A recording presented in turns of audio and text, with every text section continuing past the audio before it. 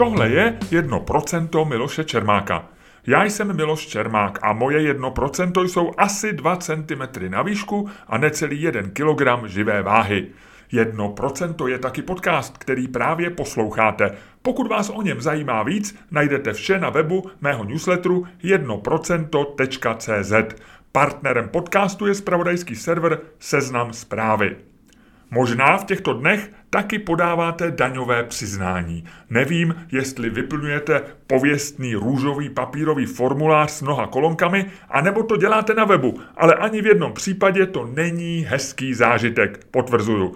Přitom existuje země, kde celý tenhle proces je jen pár kliknutí myši.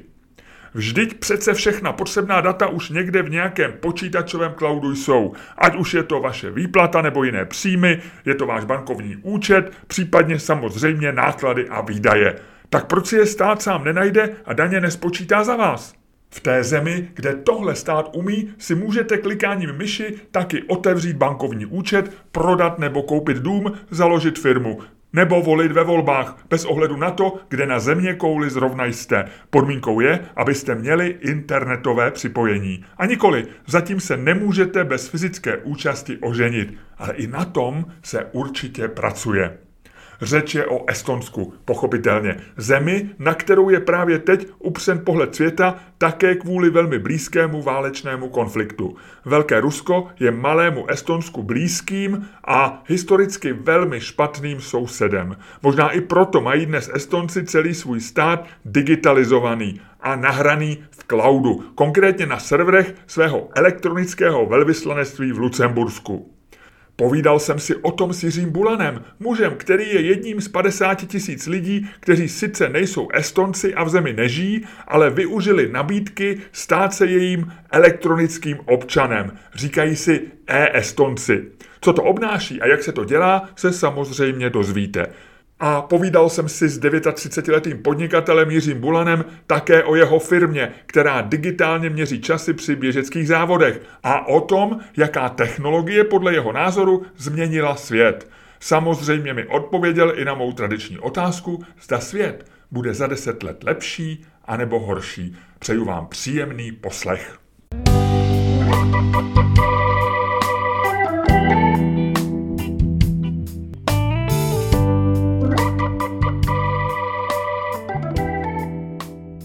Je dneska lepší být v Estonsku nebo v Česku? Já bych si zvolil radši tu Prahu, je to trošku dál od Ruska. Tady z toho důvodu asi ano, z jiných důvodů. Kdybych byl Estoncem, estonským občanem, tak bych si všechno, co potřebuji vyřídit se státem, mohl vyřídit klidně i z Prahy, když na to přijde.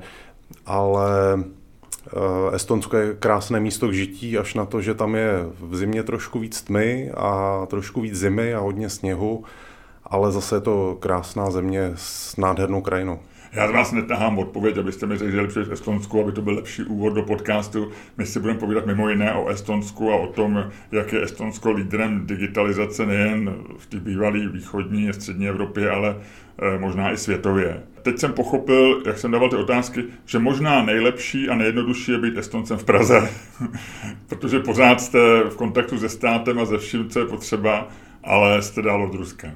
A dokonce se můžete stát i jako český občan nebo v podstatě občan kterékoliv země světa takzvaným elektronickým občanem Estonska, e-Estoncem, a můžete si vyřídit čipovou kartu u estonské ambasády a můžete se stát takovým polovičním Estoncem a založit si tam třeba firmu na dálku. A vy jste e-Estoncem? Já jsem e-Estoncem, ano. Je to trošku nevýhodný, že zrovna země, které by se hodila ta předpona E, tak začíná na E. Takže říkat e-Estonec je trošku, už to zní trošku legračně. Co to znamená? Co to znamená? O co jste lepší než já, když jste e-Estonec?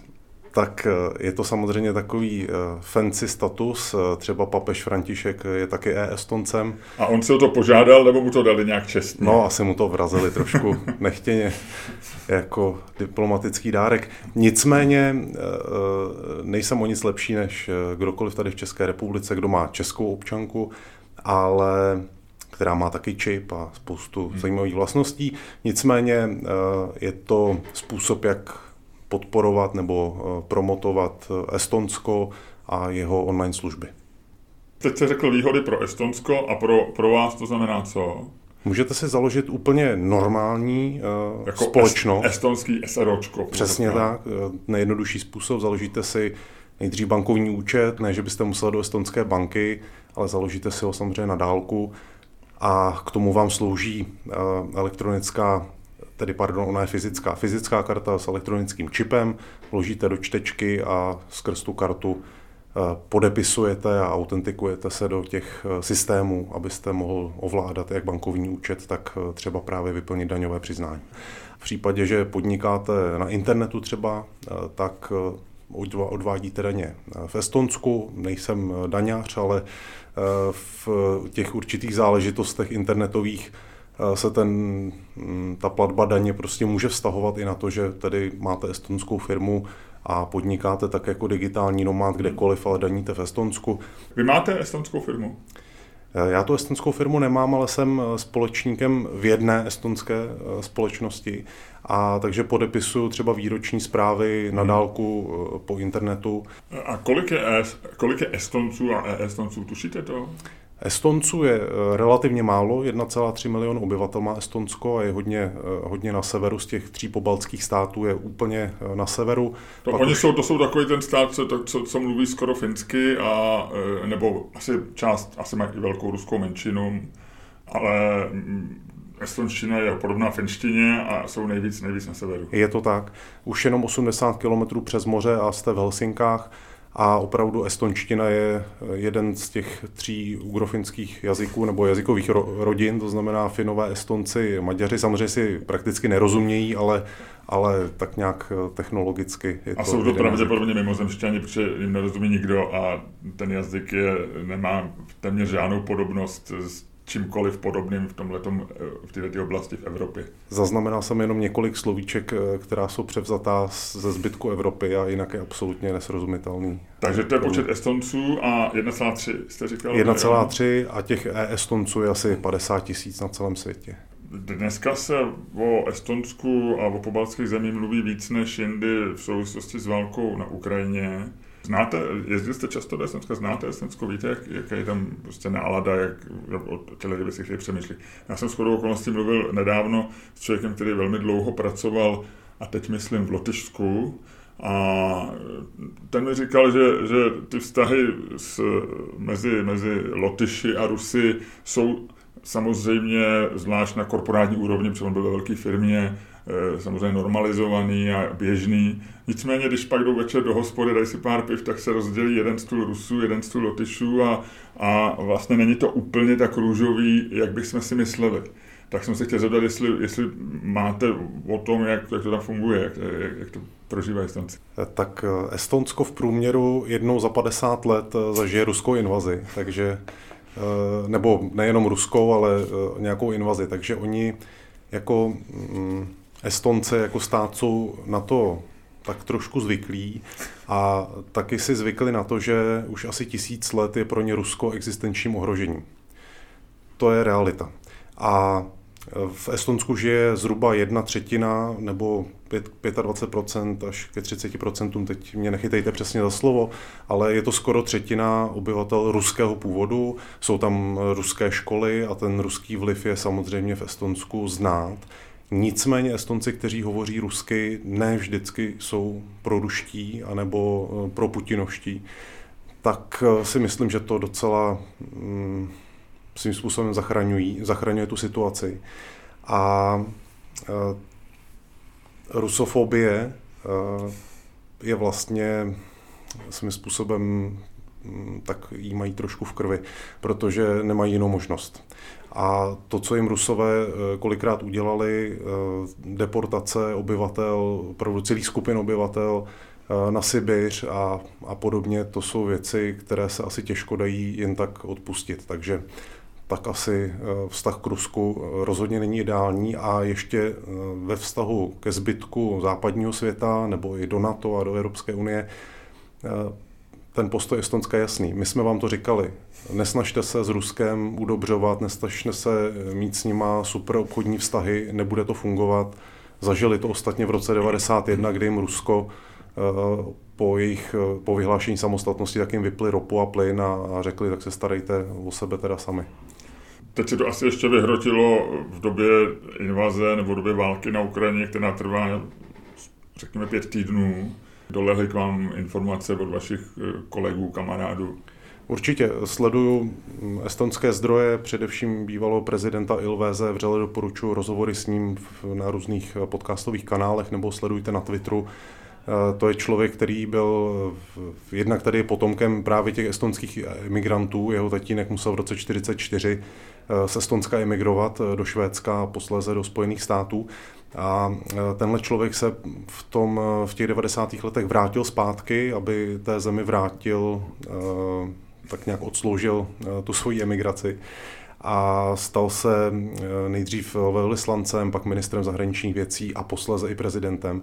Tak to je člověk, kterého se opravdu vyplatí sledovat a Estonsko poskytlo Ukrajině už na počet obyvatel, kdybychom to přepočítali, tak daleko větší pomoc než třeba obrovské evropské Německo a Francie. Jak se stalo, že Estonsko je dneska lídrem digitalizace? Jak se stalo, že zrovna tady ta země je takhle malá, nalepená na Rusku, který, jak říkáte, ho 1000 let ohrožuje? A proč zrovna Estonsko je tak daleko v digitalizaci? Tak já začnu příběhem. Před asi 7 lety jsem seděl na služební cestě se svým estonským kolegou a říkám, hele, pojď už to zabal, už jdem do hospody na víno. Jo. A on říkal, ne, já ještě musím odvolit. A my jsme na něj zůstali koukat, jak odvolit. No, my máme parlamentní volby teď v Estonsku, tak vám to ukážu. Zase vytáhnul čtečku, vložil občanku do A to bylo v Praze? čtečky. Bylo to v Anglii dokonce. Ve Swansea, abych byl přesně ve Walesu. Tak tam vytáhnul komp, zapnul aplikaci, vložil občanku do čtečky a během 2 minut měl zaklikanou stranu a odvoleno. Tak jsme na to všichni zírali s otevřenou pusou a opravdu v posledních parlamentních volbách v Estonsku volila necelá polovina voličů už jenom elektronicky, nenavštěvovali volební místnost. Tak a to je historka. A teď jak se k tomu dostali, že? No.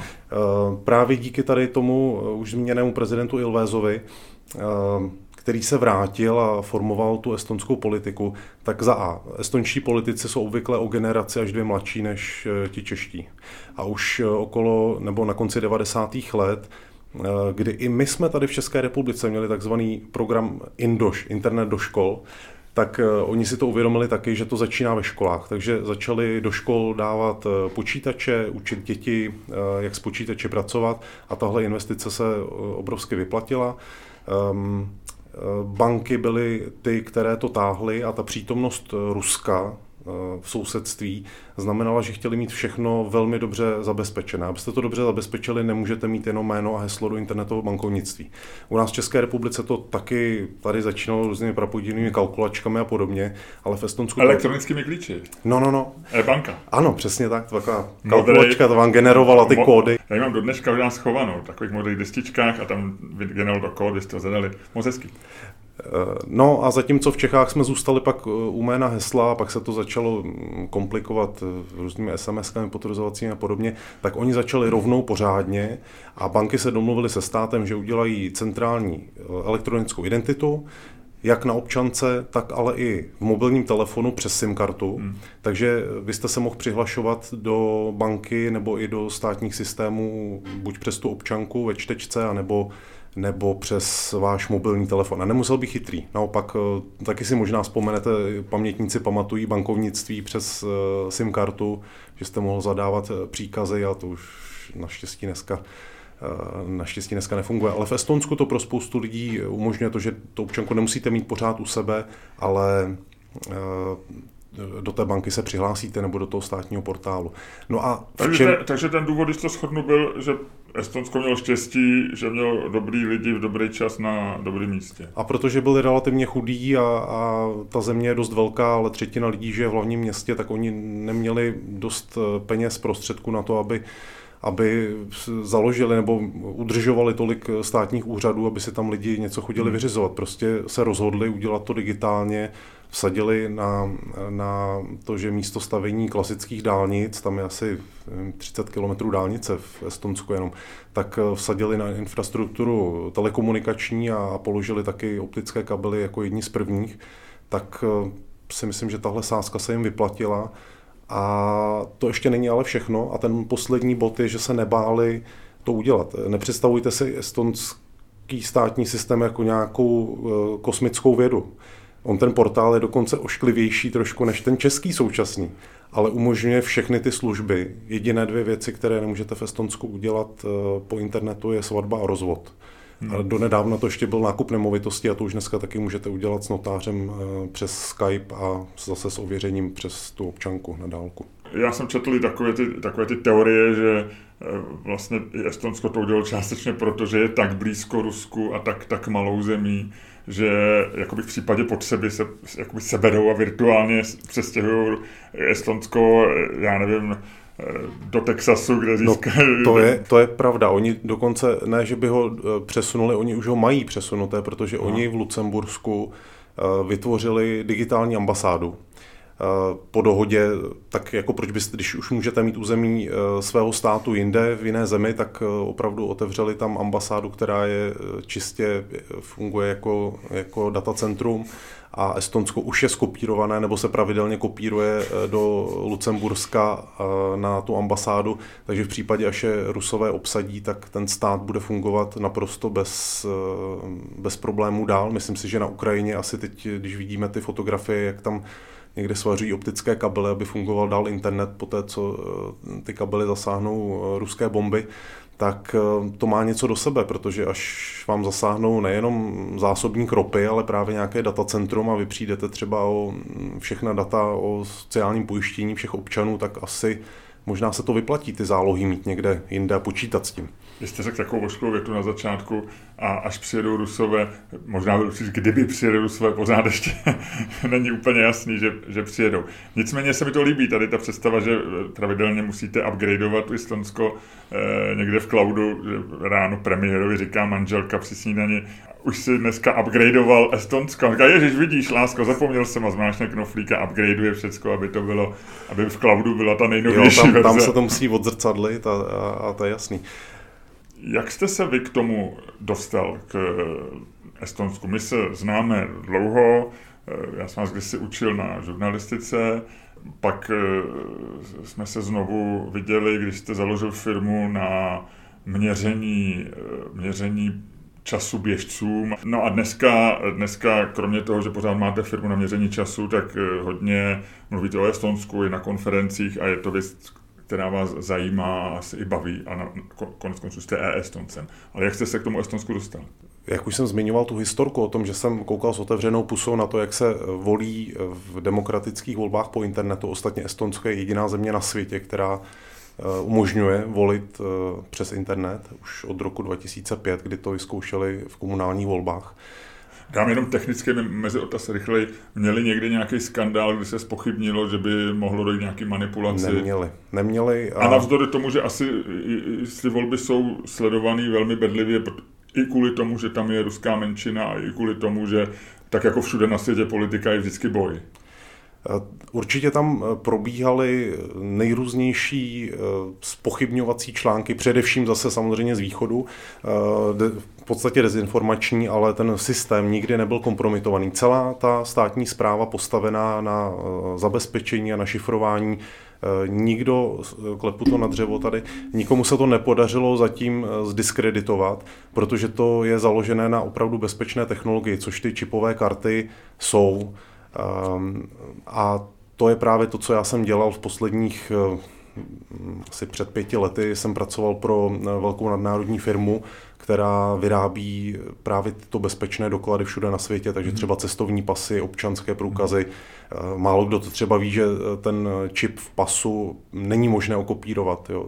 Jakmile ho okopírujete, tak samozřejmě na prvním hraniční kontrole se pozná, že ten pas je sfalšovaný.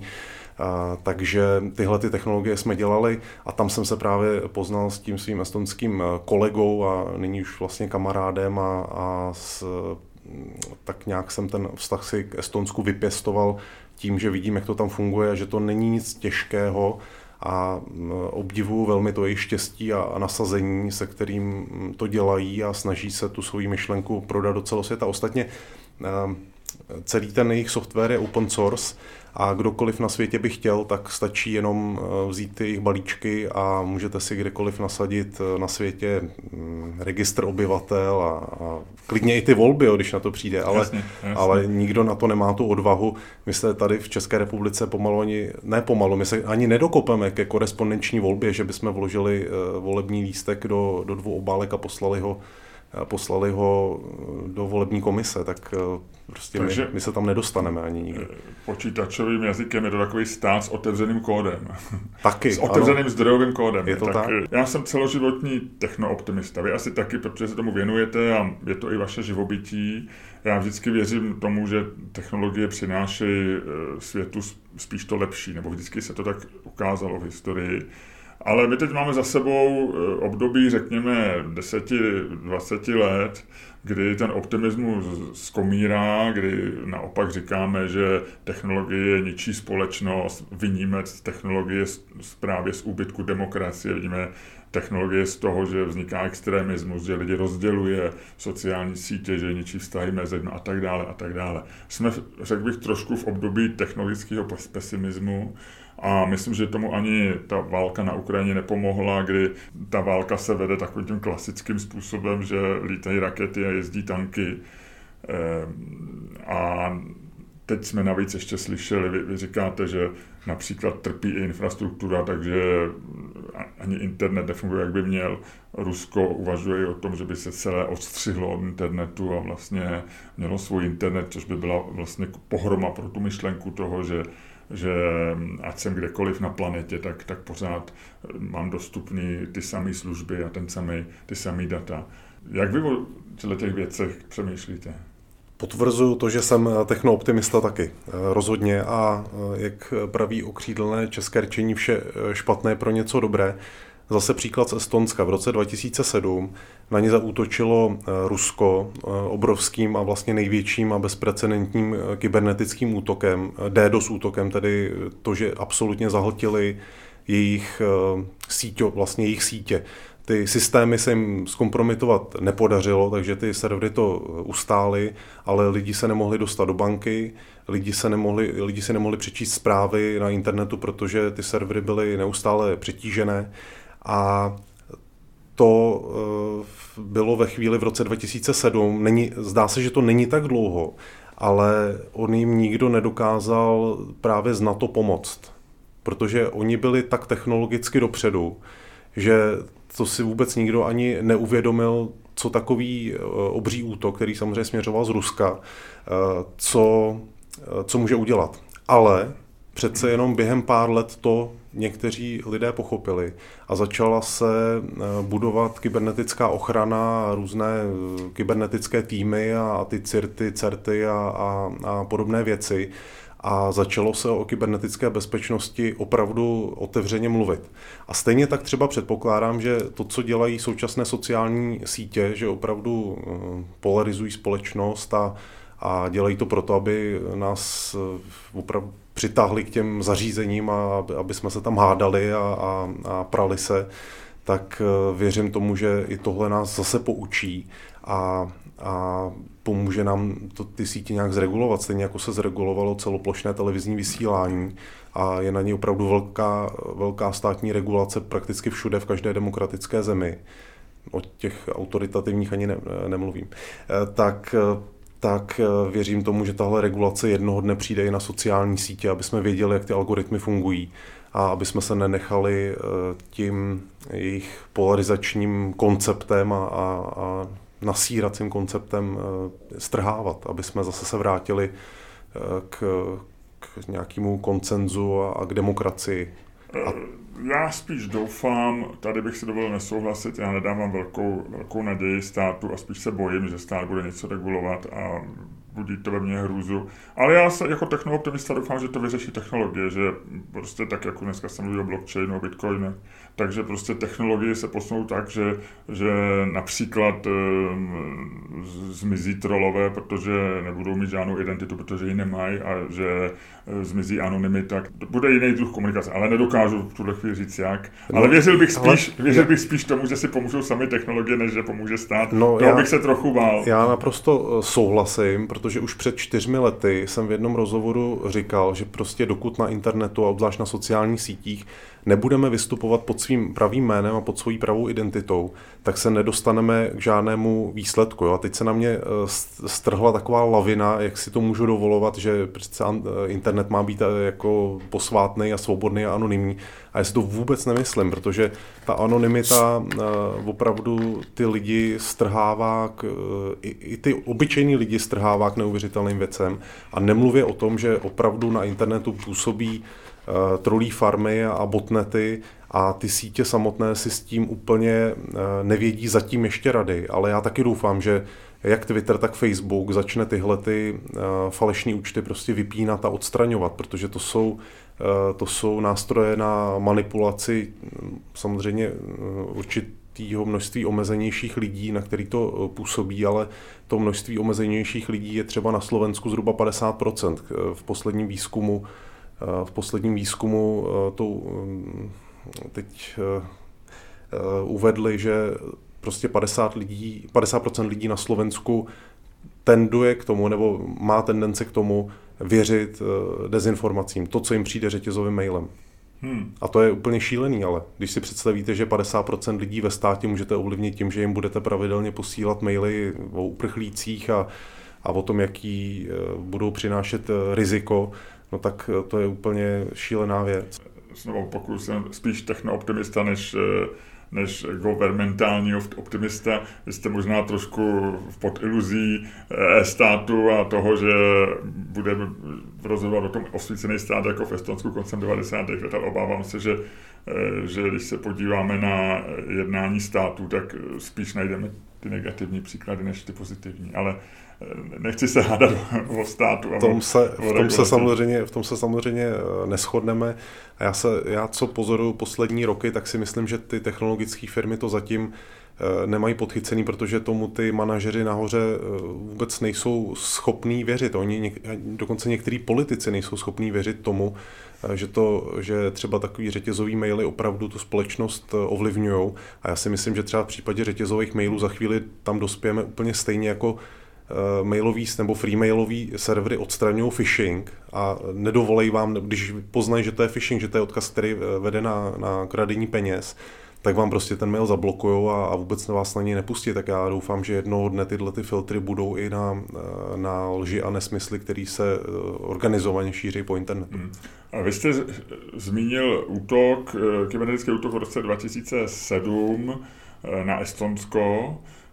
To je další věc, kterou jsme slyšeli, že třetí světová válka už se nepovede tankama ani jadernýma zbraněma, ale že bude kybernetická, nebo příští války, že budou různý, ale jedna z těch verzí byla, že budou kybernetický. Čím to je, že za těch posledních 5 týdnů, co probíhají lítý boje a zemřelo spousty lidí a bylo spousta tanků odtaženo traktory, ale moc jsme neslyšeli o kybernetických útocích. Je to proto, že už se vybudovala ta bezpečnost ale proč ještě nedošlo k nějakému masivnímu kybernetickému útoku, ať tím směrem nebo druhým směrem? Protože máme tu obranu vybudovanou. A na Ukrajinu šlo několik kybernetických útoků z Ruska během války a myslím si, že samozřejmě jsou zakrytý nebo jsou momentálně za oponou té skutečné války, ale určitě se na Ukrajinu útočí a já bych vůbec neváhal naopak Rusko od internetu izolovat. Já v tomhletom teda technooptimista nejsem. Myslím si, že Rusko právě proto, aby nemohlo ty útoky podnikat, tak by bylo nejlepší, ať si teda ten internet tam užijou uvnitř zcela sami. Třeba mě fascinuje jedna věc, že Twitter je třeba v Číně, v Rusku momentálně zablokovaný, ale zároveň nechává fungovat účty všech nejrůznějších státně propagandistických kanálů u sebe. Já tomu prostě nerozumím, jak můžete mít tu síť zablokovanou na území toho státu a zároveň tomu státu dovolit šířit propagandu a dezinformace z těch účtů. A to, že se tam šíří propaganda a dezinformace, je zcela jasný. Takže to je třeba věc, kterou já nechápu a kterou rozhodně kritizuju a neváhám ji kritizovat veřejně. Jak si myslíte, že to dopadne, když se bavíte s Estonci, když to sledujete, co řeší vaši kolegové? Co dneska řeší Estonsko? Řeší samozřejmě blockchain, jako všichni, a řeší ho na té státní úrovni, takže si vytvořili vlastní blockchain a teď řeknu proč. Ono to slovo má bohužel třeba pro spoustu lidí dokonce negativní konotace, já ho taky nemám rád, tak jako takový buzzword. Většina lidí neví, co to je. Jasně, ale vysvětlím proč. Vy máte teda ten státní systém a tam máte napsáno třeba, co berete za prášky nebo jakou máte krevní skupinu. V Estonsku to mají jednodušší, protože tam mají jenom jednu zdravotní pojišťovnu, tak tam prostě doktor si o vás otevře všechno, co potřebuje a vidí tam váš kompletní zápis.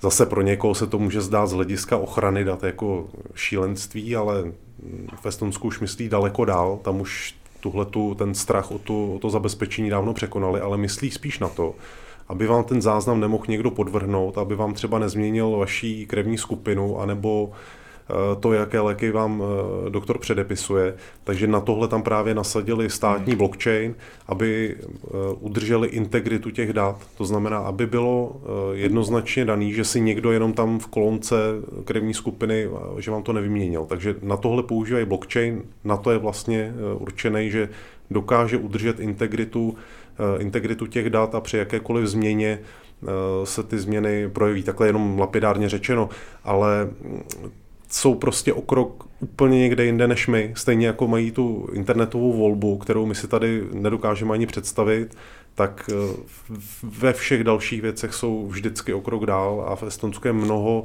relativně malých společností, že tak každý z nás je Bolt třeba nebo Skype, to jsou taková synonyma toho, co se v Estonsku povedlo a podařilo se to exportovat do celého světa.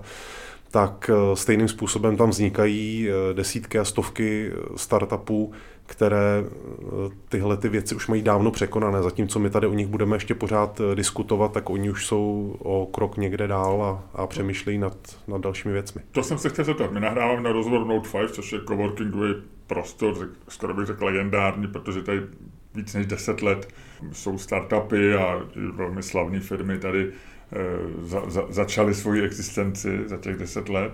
V uvozovkách startupovým městem, určitě v porovnání s dřívější dobou, a řekl bych, že tady vzniká docela hodně zajímavých firm. Ale Estonsko je v tomhle tom asi ještě o krok dál, nebo o 2.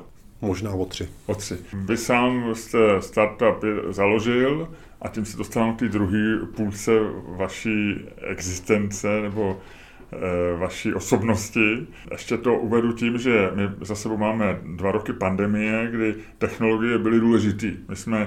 My je proklínáme a jsme z nich často unavení, nicméně díky technologiím jsme pandemii prošli relativně dobře. Ty, kteří mohli pracovat z domova, ty, kterým stačilo se setkávat se Zoom, samozřejmě v profesích, kde musíte se setkat s lidma, tam technologie až tak nepomohly. Ale myslím, že se ukázalo, že technologie pomáhají i v situacích, jako byla pandemie. Na druhou stranu, váš startup, jakkoliv technologický, ještě jeho fungování je právě založeno na nějaké fyzické přítomnosti. Vy měříte časy závodníků, vy můžete vydělávat peníze a fungovat, když se běhají závody. A 2 roky se skoro závody neběhaly. To všichni běžci vědí a trpěli a dělali si svoje vlastní výběhy a svoje vlastní challenge, ale klasické závody se skoro neběhaly. Jak jste přežil ty 2 roky jako spolumajitel startupu nebo spolumajitel firmy, dneska asi už rozběhlý, která je schopná organizátorům jakýkoliv závodu změřit přesně čas jejich závodníků? Bylo to těžké, protože jsme byli zavření dokonce ještě dřív než jakákoliv hospoda, protože společenské akce když začalo na 1000 lidí, pak nad 100 lidí, prostě se to osekalo, omezilo, takže prakticky nikdo nemohl organizovat ani venkovní běžeckou akci. Takže od začátku, řekněme od 10. března 2020. Přesně tak, ale nějak vždycky se to nadechlo v tom létě, takže spousta organizátorů, nebo někteří zrušili ty termíny a někdo to přesunul třeba do toho léta, takže jsme se zase v létě někdy ani nezastavili, že toho bylo nashromážděno hodně. Nicméně ten první rok tak nějak jsme zvládli, nebo každopádně firma to zvládla jako taková vlastně velmi dobře, už jsem dokonce jenom jediný majitel a neprodám. A pak jsme díky spolupráci s Pamětí národa, se společností Postbellum, tak pro ně měříme v jejich běh pro paměť národa, možná jste o něm už slyšeli. A věděli jsme, že ten první pandemický rok samozřejmě závod byl zrušený, protože prostě to bylo v květnu a aspoň teda doufám, že si to pamatuju správně. Ono mi to připadá, že ten začátek pandemie, že to bylo před 100 lety, že to už snad ani není možný. A pak ten další rok jsme se připravili rovnou na variantu virtuálního závodu. Prostě jsem to konečně si sednul a naprogramoval. Co to znamená virtuální závod? No, že se ty závodníci přihlásejí, odběhnou si to sami si to změřejí v nějaký určený teda časový okamžik, aby ta trať byla označená, aby měli všichni stejnou a pak ten svůj výsledek nahlásili přes jednoduchý odkaz, přidali k tomu nějaký záznam ze stravy nebo z hodinek, nebo si to jenom stopli na stopkách. No a udělali jsme žebříček z těch jejich virtuálních záznamů. Samozřejmě, že to nikdy nemůže dosáhnout těch kvalit klasického závodu, ale díky tomu, že vlastně produkční náklady byly prakticky nula, tak ten virtuální závod nakonec pro Postbellum a pro příběhy 20. století přinesl ještě daleko větší finanční zisk a vlastně i ten virtuální závod se výborně vydařil, i když se tam prakticky nikdo na tom závodě nepotkal s nikým. Běžel si každý sám. Já myslím, že teď zavětřili introverti, protože jestli něco introvertu může vadit na městských bězích, když běží newyorský maraton, já nevím, 25 000 lidí, nebo pražský maraton, teďko nevím, jakou oni mají dneska limit, ale určitě se 5 000 lidí běhá. A teď myslím ten hlavní běh, ten skutečně maratonský běh. Tak to je to množství lidí a ta mačkanice a řidiči šílí. Možná by se ten formát mohl prosadit i po pandemii. A představte si, že o tom Paměť národa vážně uvažovala, že by v některých místech ten běh zůstal jenom v té virtuální podobě, aby se umožnilo i těm, kdo nechtějí běhat hromadně, tak aby se jim ten běh umožnil. Ale jinak samozřejmě princip závodu, které měříme, tak měříme, protože tam je právě hodně lidí a na stopky už by se to nestihlo, tak proto ty lidi očipováváme, ale daleko jednoduššími čipy, než jsou v těch občankách. A děláme... No a řekněte něco k té technologii, jak jste se k tomu dostal a jak to teda funguje dneska? My jsme si to vymysleli, protože jsme pořádali se svým kolegou dávno, před 10 lety. Dneska jste říkal, že už jste sám majitel, ale to jste byli dva. Ano, a pořádali jsme vlastní závod a potřebovali jsme časomíru a neměli jsme na to peníze, protože ty firmy už existovaly, ale nebylo to pro nás cenově dostupné. Tak kolega říkal, hele, ty jsi ajťák, ty to vymyslíš. Tak jsem to opravdu vymyslel, trvalo mi to sice asi 2 roky a velmi rád vzpomínám na ten první závod, byla to hodinovka ve Staré Boleslavi. My jsme tam přijeli jenom jako to otestovat, že to bude super, že se tam běhá do kolečka na 400-metrovém oválu, takže že napípáme hodně času od těch lidí. No, tak tam hodinu běhali, napípali jsme ty... Vy jste ještě ten princip je, že vy dáváte čipy, jednoduchý čipy, které dneska nejsou drahý a ty, když člověk proběhne nějakým pásmem, cíl, start nebo kontrolní stanoviště, tak ten čip si tam jako v vozovkách pípne, načte, změří, zapíše se, v kolik hodin to bylo, přesně v kolik hodin, sekund, milisekund, mikrosekund dokonce. A my víme, že tam to dané číslo proběhlo. A máme k tomu postavený samozřejmě registrační systém, aby se ty závodníci do něj zaregistrovali, aby tam viděli své výsledky, aby jim přišla SMS-ka. Zkrátka jednoduchá databáze, něco, co třeba český stát neumí udělat dodnes, tak my už máme asi 10 let databázy, protože to je princip českého státu dělat všechno v Excelu a na papíře, tak my už to dáváme dávno všechno digitálně. A ta technologie vlastně velmi, velmi triviální, no a když jsme to na tom prvním závodě, který zmiňuji, vyzkoušeli, tak nám to samozřejmě vůbec nefungovalo. Takže naštěstí tam měli ještě... Spousty dat a velký zmatek. Jo, naštěstí tam měli ještě ty lidi, co to tam ručně čárkovali, takže... Kdyby se spolehli na vás, tak... No, tak to by byl konec. Ale on to nebyl kšeft, vy jste to dělali po dohodě s nima, jako vlastně zadarmo testovacím režim. Jako test, ano, jako test. A pak jsme... A v čem byl problém? No... Jako ajťák jste to blbě vymyslel. No jistě, protože jsem ajťák, ale nejsem radioamatér, takže jsem nepochopil, že přece jenom ty frekvence toho rádiového vysílání musí být trošku sladěné, takže jsme zjistili, že jsme měli plně frekvenci z Ameriky a antény z Asie a že to prostě vůbec nešlo dohromady, takže to jsme naměřili opravdu asi 3 čipy z těch asi 4000, který tam měli proběhnout, že jo? Protože na tom oválu prostě ty lidi běhají pořád do kolečka a má to pípat jedno za druhým. Nicméně, pak jsem na to přišel, je problém, jeli jsme na další hodinovku, taky jsme tam jenom jeli jako to otestovat, odešli jsme, zapnuli jsme to, začal závod, odešli jsme na kafe, vrátili jsme se zpátky, bylo tam napípané úplně všechno, dokonce jsme předčili ty rozhodčí, protože jeden z nich tam tu čárku zapomněl udělat a oni dělají jenom čárky, ale my tam vidíme přesně v kolik hodin to bylo, všichni víme, jak dlouho ten okruh trvá, že? Takže my jsme to měli úplně na 100% správně, no a od té doby už se z koníčku stala takový větší koníček a pak už se z toho stalo normální podnikání. Asi máte nějakou konkurenci? Určitě, těch firm je asi 15 v České republice a jsem rád, že je nás dost, protože třeba přes sezónu v červnu, v září i třeba jenom my máme 10-15 akcí za jeden víkend a to je prostě hodně, takže mám spoustu skvělých kolegů, kterým svěřím techniku a vyrazí na závod úplně samostatně a jsem rád, že tu konkurenci máme, protože díky tomu nemusíme těch závodů měřit třeba 50. Jaký máte plány? Co lze v tomhletom zlepšit? Jak je možný růst? Co jde dělat líp? Co jde dělat ještě kromě závodů? Já myslím, že ty čipy jsou a hovoří se o tom, že to je budoucnost hlavně evidence věcí a v logistice, ale přiznám se, že to, jak to pozoruju, tak se to nedaří. Jeden velký sportovní řetězec, nevím, jestli tady nejsme ve veřejnoprávním rozhlase, tak tady můžeme klidně říct jeho jméno, možná jste asi byli nakupovat v Decathlonu někdy. Mm-hmm. A víte, že tam mají vlastně ty pokladny takový prazvláštní, že tam už nikdo nepípá čárový kódy, ale hodí to zboží do takové vany a najednou tomu pokladnímu to tam všechno naběhne. Jo. Tak to jsou úplně stejné čipy, jako používáme my pro tu časomíru. Takže když potom ty lidi běhají s těma Decathlonovejma věcma nám na závodě, tak tam prostě pípají ty čipy ze všeho toho oblečení. Ale tomu se jenom smějeme. Takže ono je to... nevadí to? Nevadí to, my to dobře umíme rozdělit, ale ze začátku nám to trošku vadilo, teda než jsme na to přišli.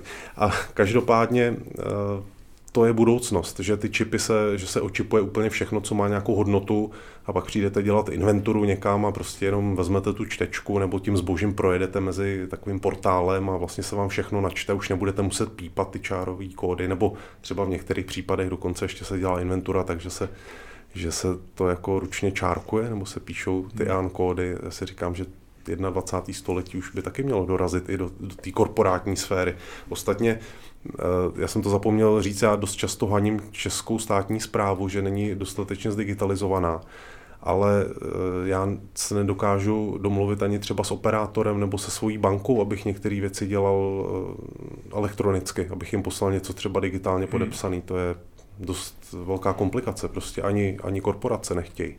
Z nějakých důvodů. Radši ten papír a vytiskněte si to a podepište nám to a pošlete nám to tou poštou. Já jsem z toho docela někdy ve stresu. Čím to je? To bude podle mě setrvačnost, generační záležitosti. Milujeme papíry, formuláře. Teď jsem před pár dny četl na Twitteru takovou skvělou zprávu, že přijímací nebo přihlášky na vysoké školy, že už třeba možná budou elektronicky. A já si říkám, bože, teď je rok 2022, to už jako dávno nemohl někdo ten formulář převést do té elektronické podoby, nemohl někdo tu databázi zatím udělat, to opravdu musí tam přijít ten papír a ta paní sekretářka to musí z toho papíru pěkně přeťukat do toho Excelu, jestli vůbec, nebo já nevím, a co pak s těma papírama dělají, když to musí zabrat hroznýho místa. Opravdu nechápu, že si ty věci nedokážeme zjednodušit. A to je přesně to, co si v Estonsku řekli před 20 lety. Prostě pojďme to zjednodušit. Třeba nebo nový daňový portál, nevím, jestli jsi toho viděl, Miloši. Neviděl. Tak to buďte rád. Ale ty růžový formuláře pamatujete? Ty pamatuju, mám z nich stres. Včera jsem podobný formulář vezl na finanční úřad, byl to formulář mé ženy.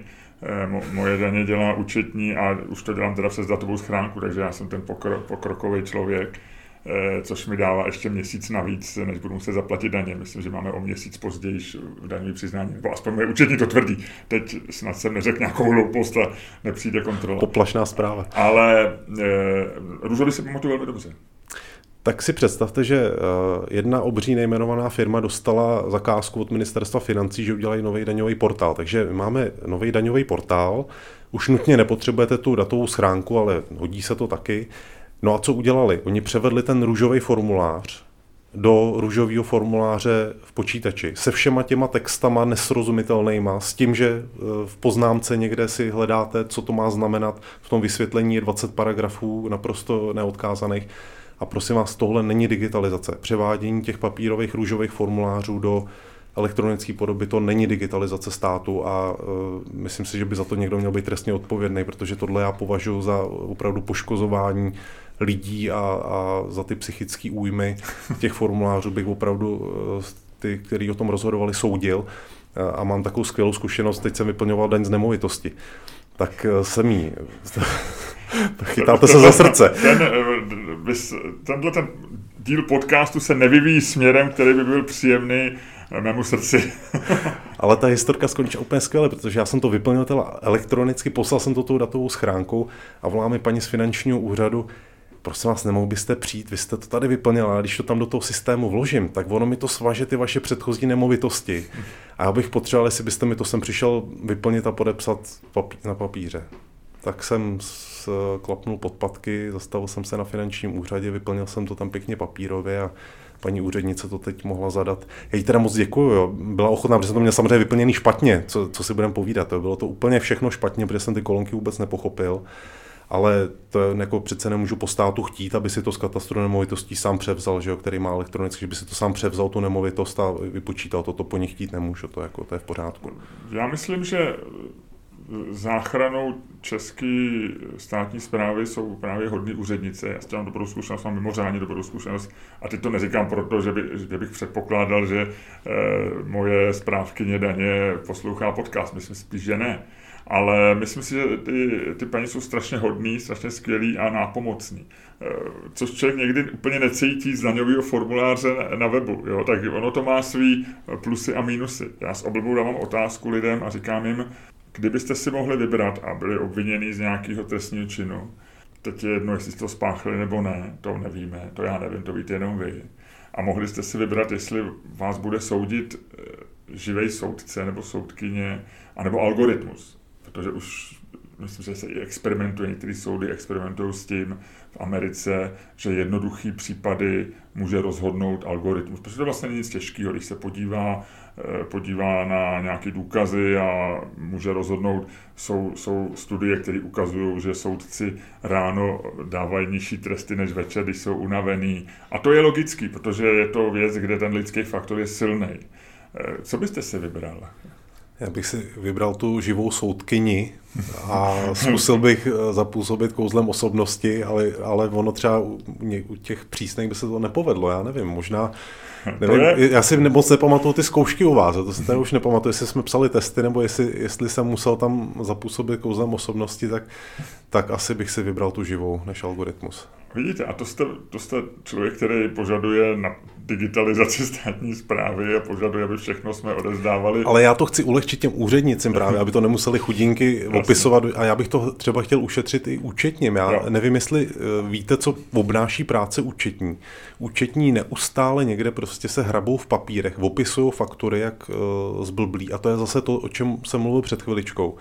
že nejenom ta státní správa, ale i ty korporace by si to měly pro boha ulehčovat. Tak když už dneska umíme platit QR kódem, tak proč bychom nemohli ty QR faktury taky si mezi sebou začít vyměňovat, že by ty účetní to nemuseli pořád dokola opisovat, ale že už by třeba možná jsme mohli v tom roce 2023 třeba řekněme si vyměňovat ty faktury elektronicky ve strojovém formátu. Jo? Nemyslím, že si pošlem PDF, to je skoro stejný furt jak ten papír, ale že tam bude ty věci, co jsou v těch řádcích, že si ta účetní prostě převezme jenom z kontroly, že je to převzatý správně a hotovo. Třeba vás poslouchá někdo, kdo to může rozhodnout, kdo tomu může pomoct, nějaký mladý politik estonského typu a udělá to. Ale ještě zpátky, já vás chci uklidnit, i většina technooptimistů by radši volila živou soudkyni než algoritmus, protože nějak každý spoléháme na kouzlo osobnosti, jakkoliv většina z nás ho nemá, co si budeme povídat. Vám je 39, to znamená, že jste se narodil v 83. 83, ano. Co je technologie, kterou nejvíc obdivujete, nebo která nejvíc podle vás změnila svět?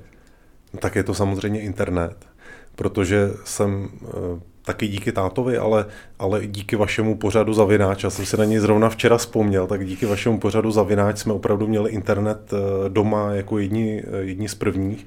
A byl to třeba můj táta, který někdy v nějakém tom 97. Založil v našem rodném Kladně, přivedl tam internet a založil tam jednu z prvních internetových, ne kaváren úplně, ale z internetových center, že tam byly počítače a prostě tam studenti chodili na internet závratné rychlosti 64 kilobitů. Jo. Tomu se říkala internetová kavárna, i když tam kafe nebylo tehdy. No, to se tam vařili tam nějaký Nescafé, ale myslím si, že ten internet nás ovlivnil, dneska ho bereme a myslím si, že obzvlášť mladí lidi ho berou jako absolutní samozřejmost. Ale si to vzpomeňte za našich dob, nebo za vašich dob, co to bylo se někam spojit, připojit, zapnout ten modem, prožít si to cvrlikání a tak podobně. A když jsem tady zmiňoval toho prezidenta estonského bývalého Ilvéze, to je člověk, který se někdy v 70. letech naučil někde na americké univerzitě programovat v Basicu. A myslím si, že ono to docela ty lidi ovlivňuje. Já třeba jsem se před 20 lety, kvůli tomu, že jsem chtěl dělat webové stránky, jak jsem se naučil právě pracovat s databázemi. A těžím z toho do dneška. Takže hned po internetu bych řekl, že relační databáze zase dneska mladí ajťáci mi řeknou, že se zbláznil, protože taková technologie, to už dneska vůbec nikdo, to zapomeň už na nějaký relační databáze, ale oni by klidně stačili. Jo? To je takový tank, bych řekl, toho IT světa. Málo kdo o něm ví vůbec, co to je. Jsou to prostě takový lepší excelovské tabulky, zase velmi lapidárně řečeno. Málo kdo o tom ví, že prostě všechno, co máte všude na webu a má mít nějak nést víc informací, tak prostě nějak do té databáze musíte nacpat, abyste v tom mohl hledat, listovat, zobrazovat z toho. A kdyby jsme jenom uměli trošku líp s databázemi pracovat, tak by to bylo super. Vy jste z Kladna, to je kousíček od letiště Ruzyně. O něm se často mluví v souvislosti s rychlodráhou desítky let. Co bude dřív? Bude dřív Elon Musk na Marsu nebo rychlodráha do Kladna nebo případně na Ruzyni? Rozhodně bude Elon Musk na Marsu, než bude rychlodráha do Kladna. Ta už je naplánovaná asi 40 nebo 50 let možná a nikdo ještě ani nekopnul, ale už máme tedy vizualizace některých těch stanic. A myslím si, že ty vizualizace taky teď relativně nedávno zveřejnili, ale pravděpodobně to projektoval někdo ještě v těch 90. letech, protože to vypadá trošku na rukopis pana Kotase a s takovými obřími. Ono se to i může poznat podle módy, jo? Dneska jsou módní, ženy nosí zase kalhoty s širokýma nohavicema, tak možná se jenom čeká, až se vrátí móda taková, jaká byla v 90. letech. Teď jsme někde v nějakých 70. letech, takže ještě 20 let a už tam bude ta móda, takže ty lidi, co jsou na vizualizacích nakreslení v 90. letech, budou už v roce 2040 zase v oblečení podle nejnovější módy. Ale to bude to samé jako s metrem D a s tím úžasným klipem, kde vystupuje, jestli se nepletu, Zónar, tak to bude úplně to samé. Před začátkem podcastu jsme se bavili o Twitter Spaces, což je služba, je součástí Twitteru, nebo feature Twitteru, nebo jak to nazvat. Je to něco, co asi reagovalo na krátkodobou, ale ohromnou popularitu služby nebo aplikace, která se jmenuje Clubhouse a která Českem prosvištěla, vrátila do hry bývalého manažera Microsoftu Honzu Milfajta, který se stal králem Clubhouseu několik měsíců a trávil na něm asi 29 hodin denně. Co jsou Twitter Spaces a k čemu je používáte? Já na Twitter Spaces funguji teď aktuálně jako moderátor, protože jsem se přece jenom k té žurnalistické profesi maličko v posledních letech vrátil. A je to prakticky panelová diskuze. Otevřete si prostor, proto se to jmenuje Spaces, otevřete si ten prostor, můžete si tam pozvat, koho chcete, přijde tam třeba 50, 200, dokonce v jeden okamžik jsme tam měli asi 1300 lidí, což je docela dost. To asi úplně někdy do přednáškové místnosti nedostanete. A těch 13 lidí je tam v publiku a vy si pozvete k sobě na pódium 1, 2, 3 mluvčí. S nima jste domluvený. S nima jste domluvený, přesně tak. A potom z publika přijímáte dotazy. Tak jako Clubhouse. Tak jako Clubhouse. Úplně, ten princip je úplně stejný. Twitter to skopíroval, protože viděli ten ohromný potenciál. Tam já si myslím, že to přišlo, nechápu, že na to nikdo nepřišel dřív teda, ale přišlo to v pravý okamžik, kdy lidi už nechtěli koukat na ty ksichty na těch Zoomech a Google Meetech, ale už chtěli jenom poslouchat, vypnout obrazovku a jenom poslouchat. Takže tak, jako jsou populární podcasty, tak teď Twitter Spaces je populární, protože to jenom posloucháte a můžete si to pustit dokonce už teď nově i ze záznamu a myslím, že asi týden to tam můžete mít uložené jako záznam. Ale na svý timeline. Na svý timeline, ale každopádně ta interaktivita, to je na tom, protože podcast je jenom jeden směr, ale udělat panelovou diskuzi a přece jenom tam ty dotazy z publika přijímat a pracovat s nima, ono to není jen tak, taky poslouchám některý Twitter Spaces, kde ta role toho moderátora se trošku rozplizne. Kdybychom tady měli Pavla Novotního z Řeporí, tak by nám udělal přednášku, jak správně tu místnost obsloužit a jak to udělat tak, aby to mělo ten drive a spát. Takže já se jeho radami řídím. On to opravdu umí? On to na tom Clubhouse uměl velmi dobře, si to odřídit a když tam někdo plkal moc dlouho, tak ho prostě zaříz a hotovo. A to je bohužel potřeba i u Twitter Spaces, protože když je někdo, kdo moc nehovoří a tam na to pódium pozvete, aby vznesl dotaz, tak víte, jak to v těch panelových diskuzích většinou dopadne. Ale funguje to jakoby spontánně. Vy to sice můžete dopředu oznámit na svém Twitteru, že budete dělat Twitter Spaces v úterý večer, pak si třeba nějaký lidi už na to můžou zvyknout a máte pravidelný návštěvníky, ale funguje to tak, že vy prostě otevřete Twitter Space, to znamená, že lidem, kteří v tu chvíli používají Twitter, přijde nějaký oznámení, že se otvírá a oni tam se v jaký čas je to dneska nejlepší. Vím, že v pandemii to bylo celkem jedno, že velmi dobře fungovalo i dopoledne, poledne, odpoledne. Dneska už většina lidí je v práci a přece jenom audio pro spousty lidí i v kancelářích je problematický, protože jak si dáte sluchátka, tak každý ví, že se buď to díváte na film, nebo posloucháte podcast. Kdy je dobrý čas dneska pro Twitter Spaces? Já si myslím, že pořád funguje večer a ideálně ve všední dny, protože o víkendu už většinou dneska jsou, nebo i v pátek především jsou lidi dávno pryč někde po hospodách a podobně a po chalupách, ale tak úterý, středa, čtvrtek jsou nejlepší dny, kdy to můžete uspořádat. My třeba děláme pravidelné Twitter Spaces s autory podcastu Kanárci v síti a v úterý jednou za 14 dní se sejdeme v 8 hodin večer a vždycky se probere ten poslední díl toho podcastu a pak se dá prostor těm posluchačům, kteří tam přijdou se zeptat někdy velmi, velmi sofistikovaně a kloudně a jindy musíme trošku zmoderovat. Co je pro vás v necelých 40 poté, co jste část života strávil budováním technologické firmy pro běžce, věnujete se e-governmentu a tomu, jak vylepšit komunikaci občanů se státem a vzor máte v Estonsku. Co je pro vás, co je dneska pro 40letého vystudovaného žurnalistu, ajťáka a podnikatele, majitele malé firmy nebo střední firmy nebo menší firmy? Maličký firmy, smysl života. No momentálně je to vlastně ta maličká firma plus Zase bych odpověděl maličko takovou protiotázkou. Já třeba vás sleduju na Facebooku, vy jste teď oženil syna, je to tak? A nebo už dokonce jste dědečkem? Můj syn se oženil úplně sám.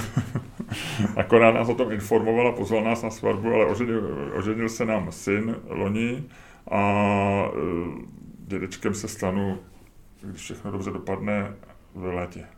Tak super, tak já jenom to chci říct, že obdivuju právě ty lidi s tou rodinou, já jsem samozřejmě, já jsem svobodný, tak obdivuju ty lidi s tou rodinou, že to mají tak jednoduše daný a nalinkovaný, že prostě takhle se to generačně dělá a obměňuje, já to mám maličko jinak, ale kdybych to měl tak jako vy, tak bych tam ten smysl života viděl v těch potomcích, tak si to aspoň realizuju u svého 4letého synovce a učím o technologie, moc se mu líbí mikrofony a nahrávání, takže třeba z něj udělám podcast a vaši budoucí konkurenci. To bude třeba, protože jeho se nebojím, jestli jsou mu 4, tak za 6 let se může stát nejslavnějším českým tiktokerem a podcastu začnou bavit, až mu bude třeba 30, 40 a to já už budu, jak se dříve, jak my bumři říkáme, prdět do hlíny. Poslední dotaz je na vás a je ten dotaz, který dávám každému. Za 10 let bude svět lepší nebo horší? Rozhodně lepší. Tak pak není na co dál se ptát. Děkuju moc. Díky. Díky.